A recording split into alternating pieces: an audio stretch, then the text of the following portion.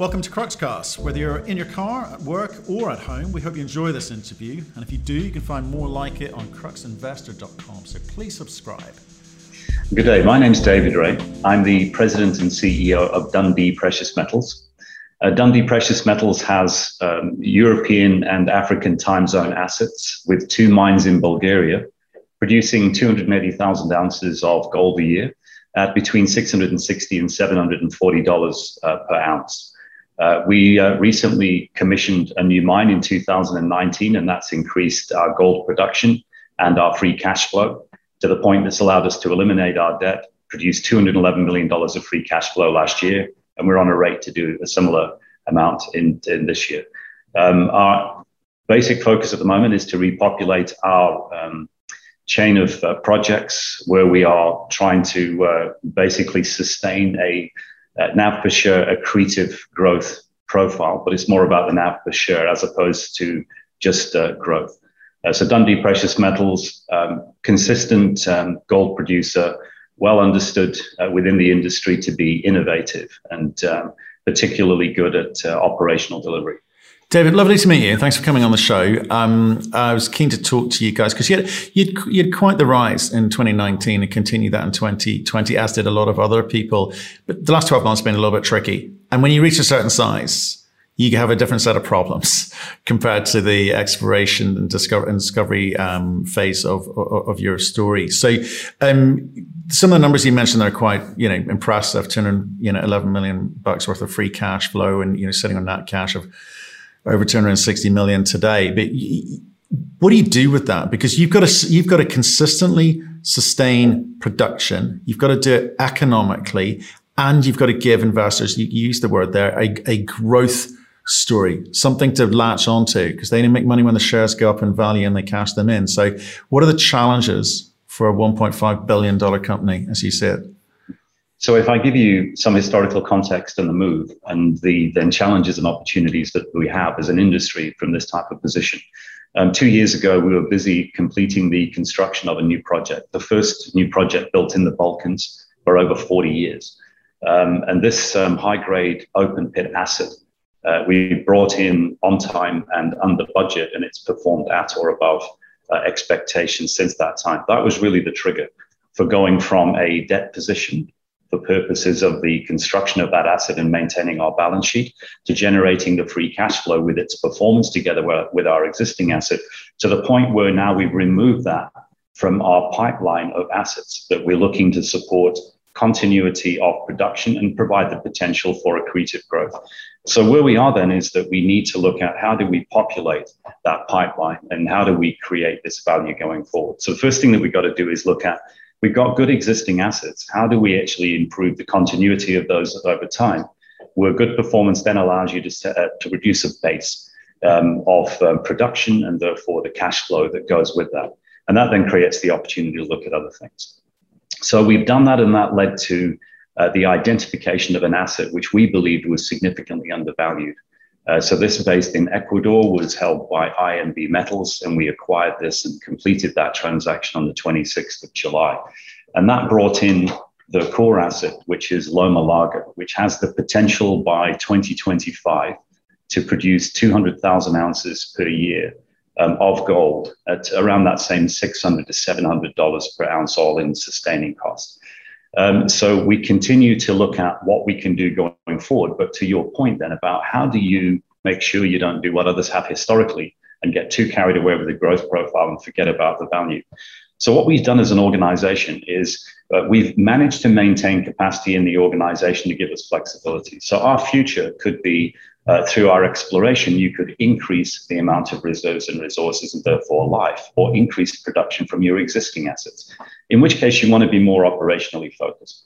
You could increase the number of operating assets, in which case you want to be more operationally focused. So in this particular case, my appointment from Chief Operating Officer to CEO, I did not backfill that position because we've got a lot of depth with our MDs in Europe and Africa. So no need really to expand on that. And at the same time, when we delivered that last project, we did not replace the SVP of projects. So now what we have in the organization is basically a control on our costs and the ability for us to flex the organization. So if the pipeline turns more to delivering near-term projects, then we can bring in a strong project focus. If it becomes more operational, then we can bring in a chief operating officer. So what we've tried to do as an organization is to maintain core strength and then flex the additional horsepower to suit where we're going. So that allows us to bring down the cost and maintain the focus of the organization. Also, there's an innovation component to what we do, as well as what we refer to as our operating model. And in combination, these two things allow us to improve safety performance, drive down our operating costs, make sure that we deliver according to our commitments, and are able to offset things like inflationary pressures, or efficiency reductions with the ore body changes over time, these types of things. So the idea would be that while we're talking about a growth story, it's not about growth for us. It's about opportunistic growth, or alternatively, generating more value from our existing assets. So we're just at the sort of mid-tier window, just on the bottom of that mid-tier window. So a little growth would certainly help our story, but it's not essential to what we're doing. Right. Okay. So let's break that down. You've currently got about 280,000 ounce a year production. Okay, and it's around the AISC around $700. That's within a range thereof. And you've just talked about with Loma Larga potentially another 200,000 ounces a year.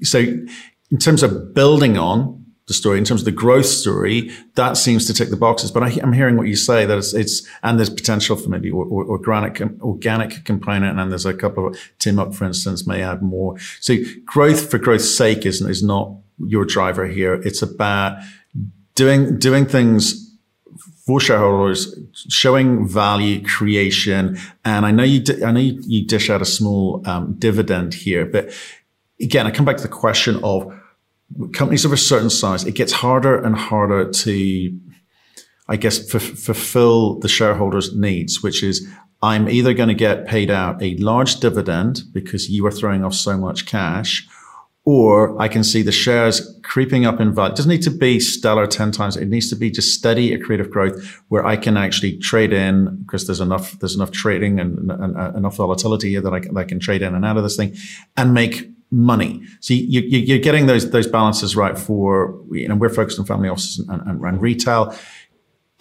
Are you going to be able to do that for 2022? I mean, what is the real challenge for you on the retail side? Because I imagine institutionally you're pretty well covered. For retail and family offices, what do you see the challenges being? So it's very interesting. Thanks for providing that context. So in 2022, we're largely going to be progressing the development projects that we have. So I mentioned we've got Loma Larga, but we also have another asset called Timok. Now, this was the only project in the pipeline at the time where we completed the build of Ada Tepe.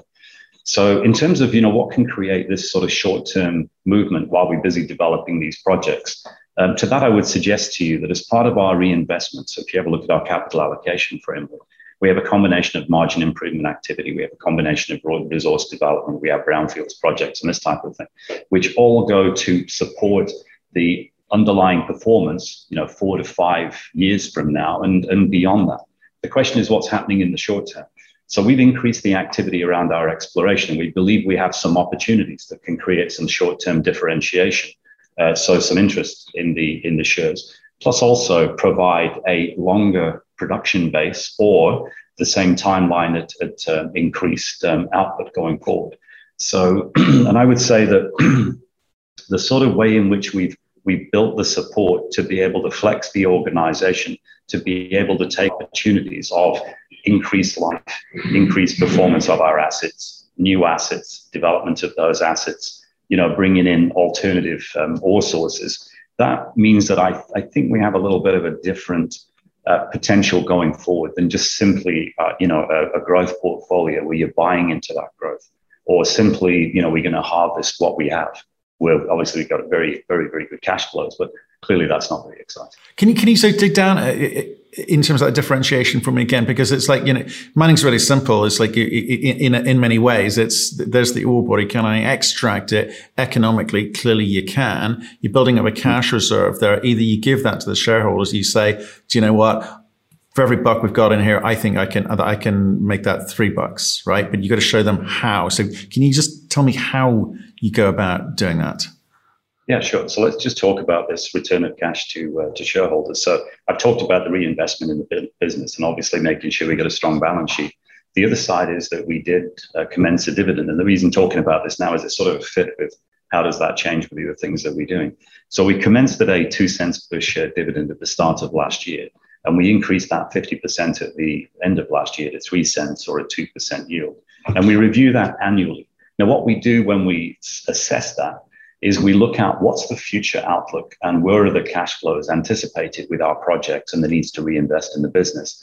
And then we took a conservative view and we even stress test down to $1,250 gold because we want to make sure that where we start is something on which we can continue and build, as opposed to have to stop on the dividend, something that we consider to be not a starter, basically. So at this point, we would anticipate that our performance has exceeded our internal expectations. So therefore, the next time we come back to review the dividend, I would expect that to be favorable in terms of looking at the return.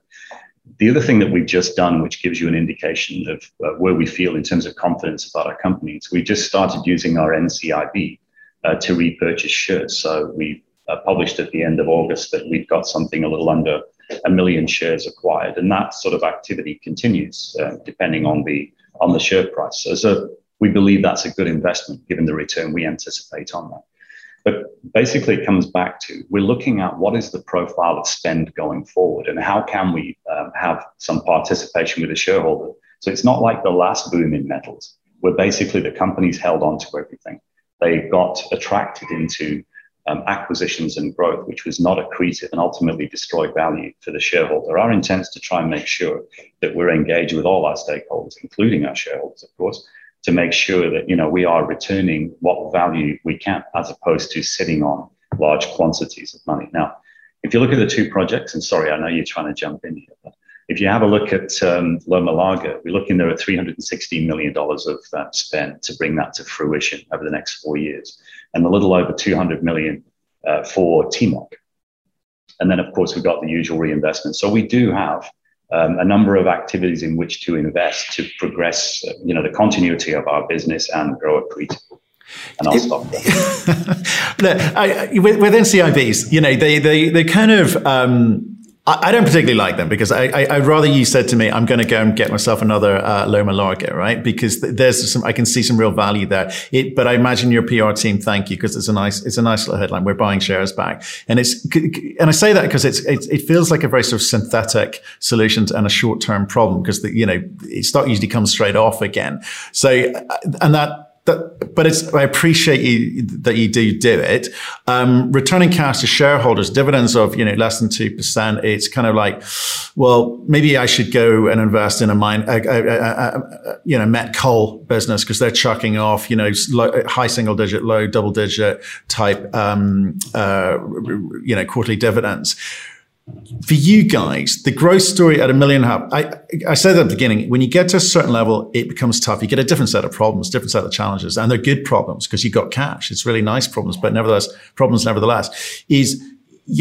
what's the end game for you as a business? Do you think that you just sort of chug along at this level, as long as you're efficient, which you seem to be in terms of the numbers, maybe someone comes and takes you out? Or do you have ambition? Do you have ambition to be one of the big boys? You're knocking on the door of mid-tier, but you've got a ways to go to kind of catch up with some of them. So either you're a target or you become an acquirer. So what's the ambition? Yeah, so we've internally got more upside than we believe would logically lead for us to be looking for somebody to take us out. We don't know that we get the recognition for what we can perceive that we've got within the existing assets. So we're at the bottom of that mid-tier space. I see in the near term, we're going to be looking to move more solidly into it and take advantage of the opportunities we have with the current organic growth assets as well in our existing operating assets.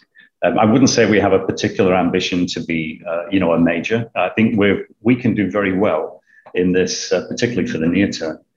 In this zone, where what we're doing is we're looking to continue to be first quartile in terms of costs and continue to have this sort of base of performance. So you ask what can differentiate you. You're sort of stuck in this position, what can help? So let me give you a few examples. So in Bulgaria, we have a lot of expertise, a mine that's been operating since the 1950s. We took over in 2003. We've quadrupled the production, we've halved the operating costs, and we have a base of really excellent operational performance there, as you can see with both of our assets. But we also have the capability to support our overseas activities. So for instance, Loma Larga, one of the things that's important for stakeholders is for us to be able to recognize their concerns, one of which is how do you get employment? So for us to maximize the employment, you have to do something which allows you to get a level of performance with new people brought in and trained. One of the things we can do with something that we call our Smart Center at Chelopech is we can provide effectively a shared service, which does all of the planning, all of the scheduling, monitoring of execution. So therefore, with people who are new with a level of training, with some support, they can actually perform at a level beyond what you might reasonably expect. And it just increases the sort of pull from the communities with which we engage for other assets in country. And we believe, for instance, in Ecuador, it's an interesting place to be at the moment with lots of upside potential. So the bottom line, this would allow us to actually come in at a level at or below our peers in terms of what it's going to cost us to do what we do and the return that we're going to get. So therefore, we can pay the same and still have accretive, value generation. When I was looking at your portfolio, I thought it was quite interesting. The whole Bulgarian focus with Chelopech and Ada Tepe, and then, with Timok in Serbia, it seemed like you were kind of becoming known in that part of the world and using your contacts in that part of the world. That gave you some sort of uniqueness. But obviously with recent acquisitions with regards to Loma Larga, and I guess you're also down in Namibia with Tsumeb. You also got a few investments, I noticed, Sabina and Velocity. So what picture are you trying to paint with the structure of that portfolio? Because you could have say, we'll be the Eastern European specialist, but you decided to go bigger than that. What was the decision making there? So Bulgaria has been a great place for us to operate, but it has a regime which is quite slow to allow the progression of projects. So there are some risks associated with that, primarily around, can you actually develop new projects in time to replace the ones that you have? And it's also politically a little sort of risky just to be in one jurisdiction. We know how things like that can change. So yes, we have a good, strong position in the Balkans. So our two mines are 4 hours apart. And if you look at our Serbian project activity, that's 4 hours from Chelopech. So we've got some things within relatively close proximity. So stepping out to something like Ecuador, the reason that we do that is the asset in and of itself justifies that investment. But that then becomes then the center of more activity. So we feel that it's a risk reduction just by virtue of the fact you're in a different jurisdiction politically by doing that. And it's a great asset in an environment which is, turning more and more pro-mining in terms of Ecuador. You mentioned the other assets. So for instance, we look at something like Velocity. The reason for our just under 9% investment in Velocity is as a strategic option because it's 40 kilometers away from the new mine we've just built at Ada Tepe, which is a short life, high grade mine. And it's optionality potentially for the extension of that mine, along with the other exploration activities that we're doing. So the investment in Sabina, we've been in fact, we used to own Sabina outright, and we've retained that position. So it's a very interesting asset with lots of upside. Is it core and central to our business going forward? No. So I would say more likely the Balkans, Namibia, and if you look at where we are in Ecuador or the Americas. Tell me a little bit about Ecuador. We know, well, we've been following Ecuadorian stories. We think there's a lot of good things happening there. Your relationship, and it's relatively new in the portfolio, but in terms of what impressed you enough to say, we'll push the button here. Obviously, it's bestowed with mineralization, but in terms of your thoughts on the ability to do business there, what drove you to do that? Yeah, so obviously it's a fairly dynamic area politically, and the new president, who's been in a position now for just a little over 3 months, has clearly, said, mining is going to be very important in terms of the foreign direct investment and generating jobs and revenue for the country and so on. And he specifically named our project, by the way, as the top of the 3 that he just sort of listed. These are going to be built during my tenure as president. So that's nice. So we got lots of support there. But it is something that can be fairly volatile politically. So we obviously have to recognize that. We think this is a good project. We think the way it is envisaged is the right way to do it. And we think there's a great deal of opportunity in terms of the way that this is being developed, with upside on exploration and upside in terms of the way it's intended to be brought into operation. The key thing is not politically from a federal point of view, though. This is more about the stakeholders in the communities.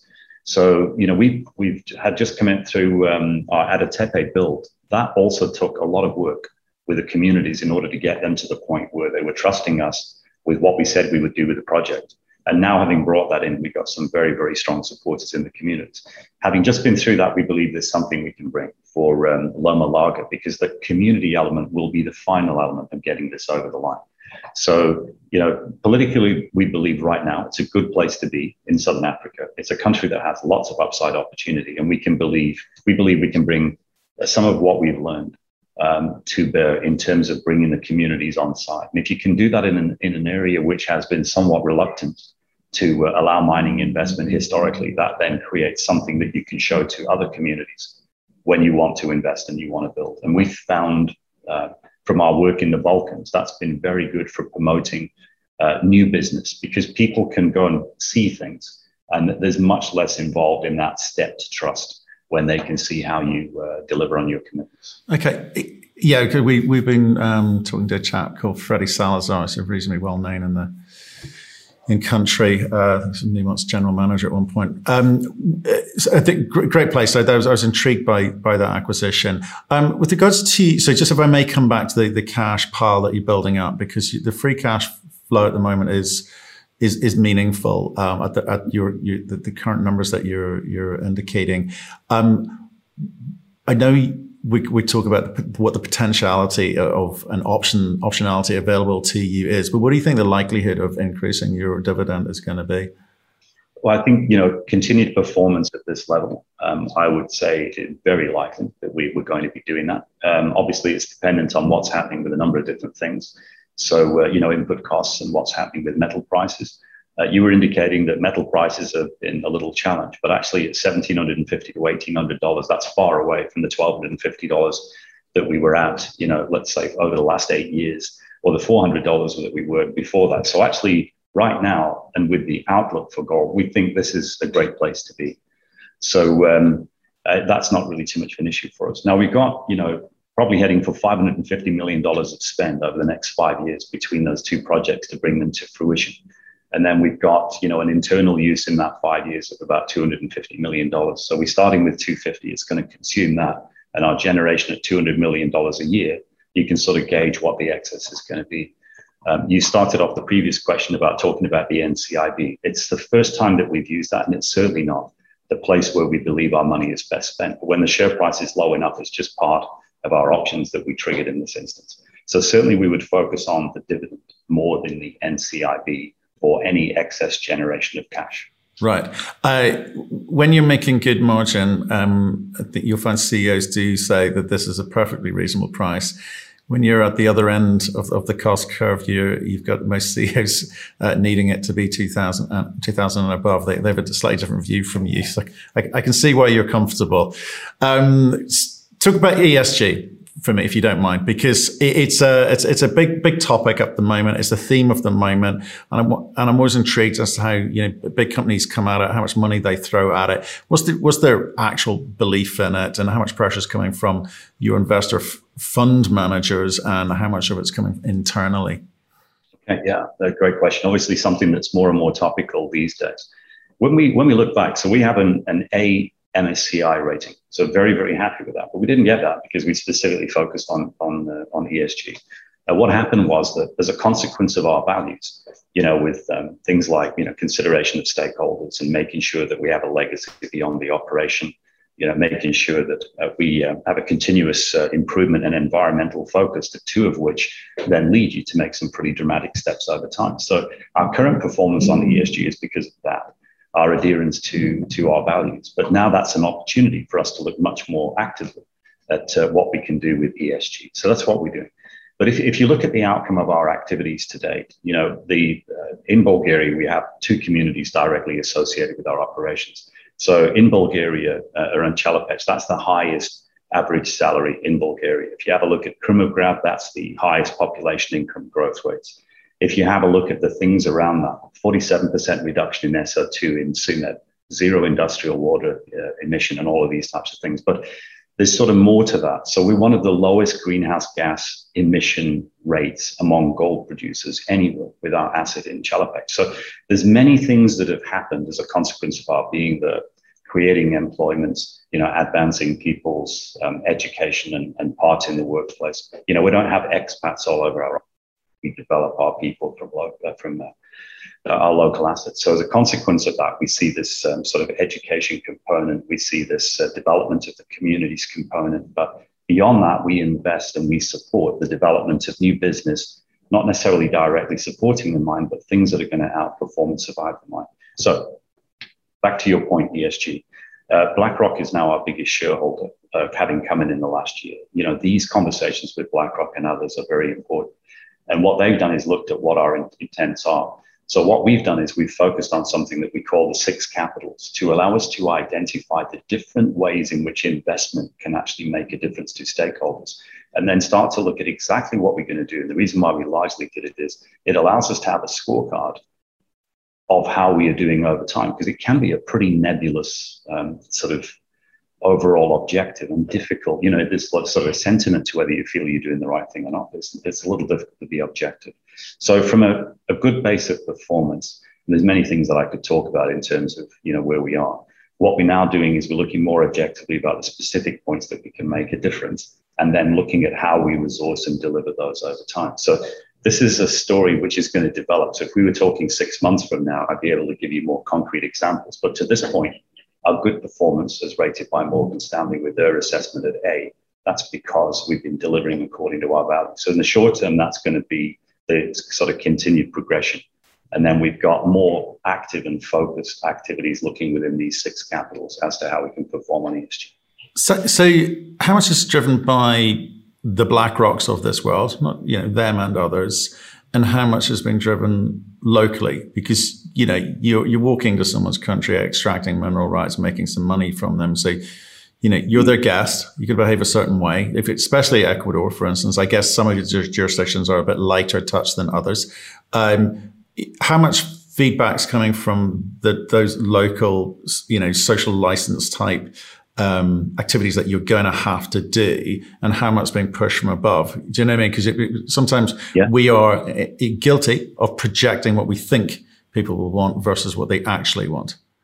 Yeah, exactly. That's a great point. So we didn't modify what we were doing for purposes of attracting BlackRock. It just became that what we were doing made sense in terms of that investment. So it's very interesting, actually. So when we were asked about, what is it that we're going to do to bring education in terms of responsible mining to the local population? And this was the question that came up on the day that we announced the transaction, and we were talking to it. And my answer to that was, we're not here to educate, we're here to listen. Because the issue with developing these projects historically has not been around the lack of intent or, sort of quality ideas. It's been about understanding what makes a difference to people. And I think that's one of the things that we've really done well with our communities that we're involved with. So that regard that they have is because of the fact that we listen to the ideas that they have and the concerns that they have, and we sort of acting with our development of things over time and what we leave behind as legacy that they can be proud of in as much as we can be proud of. Okay. Interesting. I guess, just as a kind of first pass through the story, really interesting, actually. It's one of those kind of stories which kind of has crept up quietly and done quite well, but sort of maybe gone slightly unnoticed in a funny kind of a way, in a meaningful way. So I appreciate that. I'd love you to come back on again and talk us through the kind of exploration organic component, because in terms of, you're giving your cost down, I suspect, Loma Larga is giving you permission to, do the exploration in a better targeted, more responsible way, and give yourself a bit of breathing room on that. So, appreciate your time today, David. Thank you very much. Thanks for the opportunity to talk today. I'd like to leave you with a couple of thoughts, if I can, about near-term opportunities. In terms of DPM and what we're planning to do, we've been developing this organic growth program, and you're going to hear about what we're doing in terms of those investment assets, particularly Loma Larga and Timok. In addition to that, we're looking to extend the life of mine of our existing assets and aggressively going after that with exploration. And our goal is to continue to develop our performance by working on our operating models, which allow us to consistently deliver against our expectations. improve our ESG performance, improve our cost performance so that we can maintain that tier one cash cost position. Thank you for listening. If you've enjoyed the interview, why not subscribe to Cruxcast or our website, cruxinvestor.com, and of course our YouTube channel, Crux Investor. Plus you can catch us most days on Twitter and LinkedIn. We really love getting your feedback, so please keep it coming and we'll speak to you again soon.